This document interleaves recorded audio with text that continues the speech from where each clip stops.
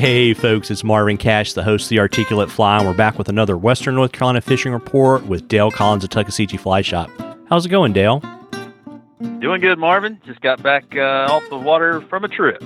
Outstanding. A good half day. Sounded like you were up high chasing the brook trout.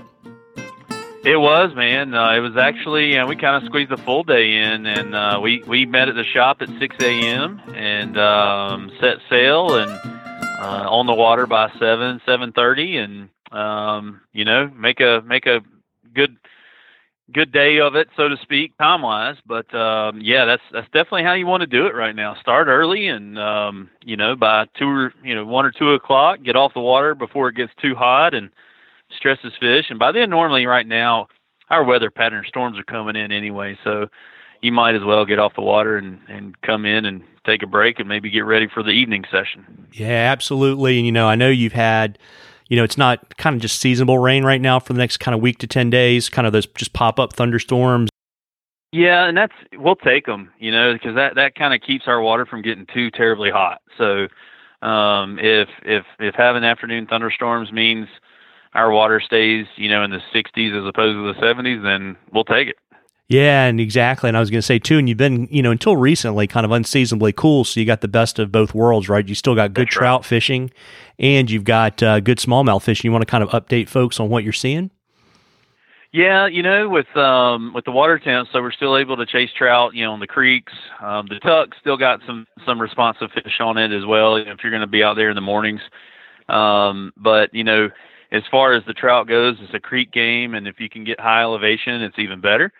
But with the smallmouth, kind of the downside of having these afternoon thunderstorms is they can keep our valley waters kind of turbid. So and these smallmouth out here are a little temperamental, and they don't like that muddy water. So we haven't targeted them too much this season, but we know the dry times are coming, and that's when I feel like the smallmouth fishing can really excel around here is when it gets dry and low and clear, so to speak. So, but those times are coming here in late July, August, so it'll happen. Yeah, we never do miss the dog days of summer, do we? That's it. Yeah, you can't avoid that. So I've got a listener question for you, but I had one question for you for myself. Obviously you're in the thick of it with tourist season, particularly with the 4th falling on a weekend. What's your tip to folks that want to get out and fish, but they want to either miss the tube hatch or they want a little solitude? Absolutely. So, the first thing is to start early. And the tubers, like, for example, on Deep Creek or even the Tuckaseegee, that's going to be a mid-morning to 11 a.m., 10:30 a.m. They'll get going, and that'll, if you got a few tubers coming through, like on Deep Creek, that's okay. The fish are used to seeing the tubes, and you can cast around them. But otherwise, if you just hike they can't go past like 3/4 of a mile on that trail in the Deep Creek. So if you walk another quarter mile, you get away from them. So if you're willing to go, a mile or more down a trail from the parking lot, from anywhere, and start early, then you're going to find yourself having a really nice morning and time to yourself. So, and then hop off the water and get back with the family and enjoy the time. Absolutely. And our listener question is from Chip, and he wanted to know what he should expect this time of year in terms of hatches. Yeah, it's a mixed bag. Definitely water temperature dependent. So, pay attention to the overnight lows.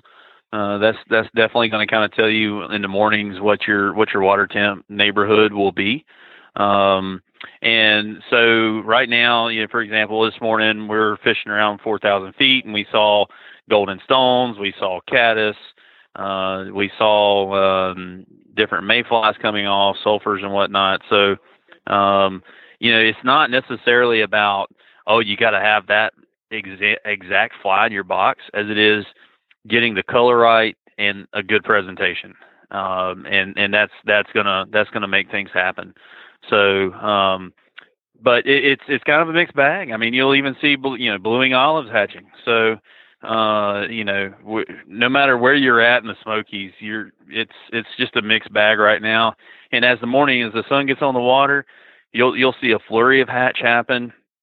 But when that water starts to heat up, it's going to slow down a little bit until it starts cooling off again, and the cycle repeats itself inversely as the water cools back off. Got it. So probably if you wanted to go out, you owe it to yourself, right, to have some greenie weenies and some beetles, right, to do the terrestrial thing. Absolutely. Yeah, terrestrials, they're very responsive to ants, especially right now. Yeah, and then I guess you figure, right, if you do like, pheasant tails, hare's ears, parachute atoms, and a couple different color and sizes of caddis, you're probably in pretty good shape. Exactly, yeah. And, we were fishing for brook trout today, and we were throwing a size 12 yellow caddis. So, but if I had an 18 caddis on there for a little bit, they wouldn't touch it, but they hammered the size 12. So, don't necessarily feel like it's a thing you got to overcomplicate and go down to really small size flies for even those wild fish, whether it's wild rainbows or wild brook trout. Yeah, absolutely. And folks, we love questions on the articulate fly. If you'll send them to us either on our Facebook page or our Instagram page, if we read your question, I'll send you some articulate fly swag. You'll get it into a drawing for some goodies from the shop at the end of the season. And before I let you go, Dale, why don't you let folks kind of know your holiday hours for the holiday weekend coming up in Bryson City and Silva? Absolutely. So we're open every day this week, 9 to 5 here in Silva. And we'll be Thursday expanding our hours in Bryson City, 9 to 5, I believe, there as well. So Saturday, our hours are pretty much going to be 9 to 5 as well.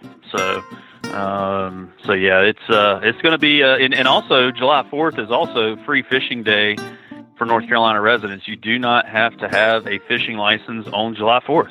So thank you, NC Wildlife, on that. There you go. Well, listen, folks, have a great 4th of July weekend. Be safe. Catch a few. Tight lines, everybody. Tight lines, Dale. You too, Marvin.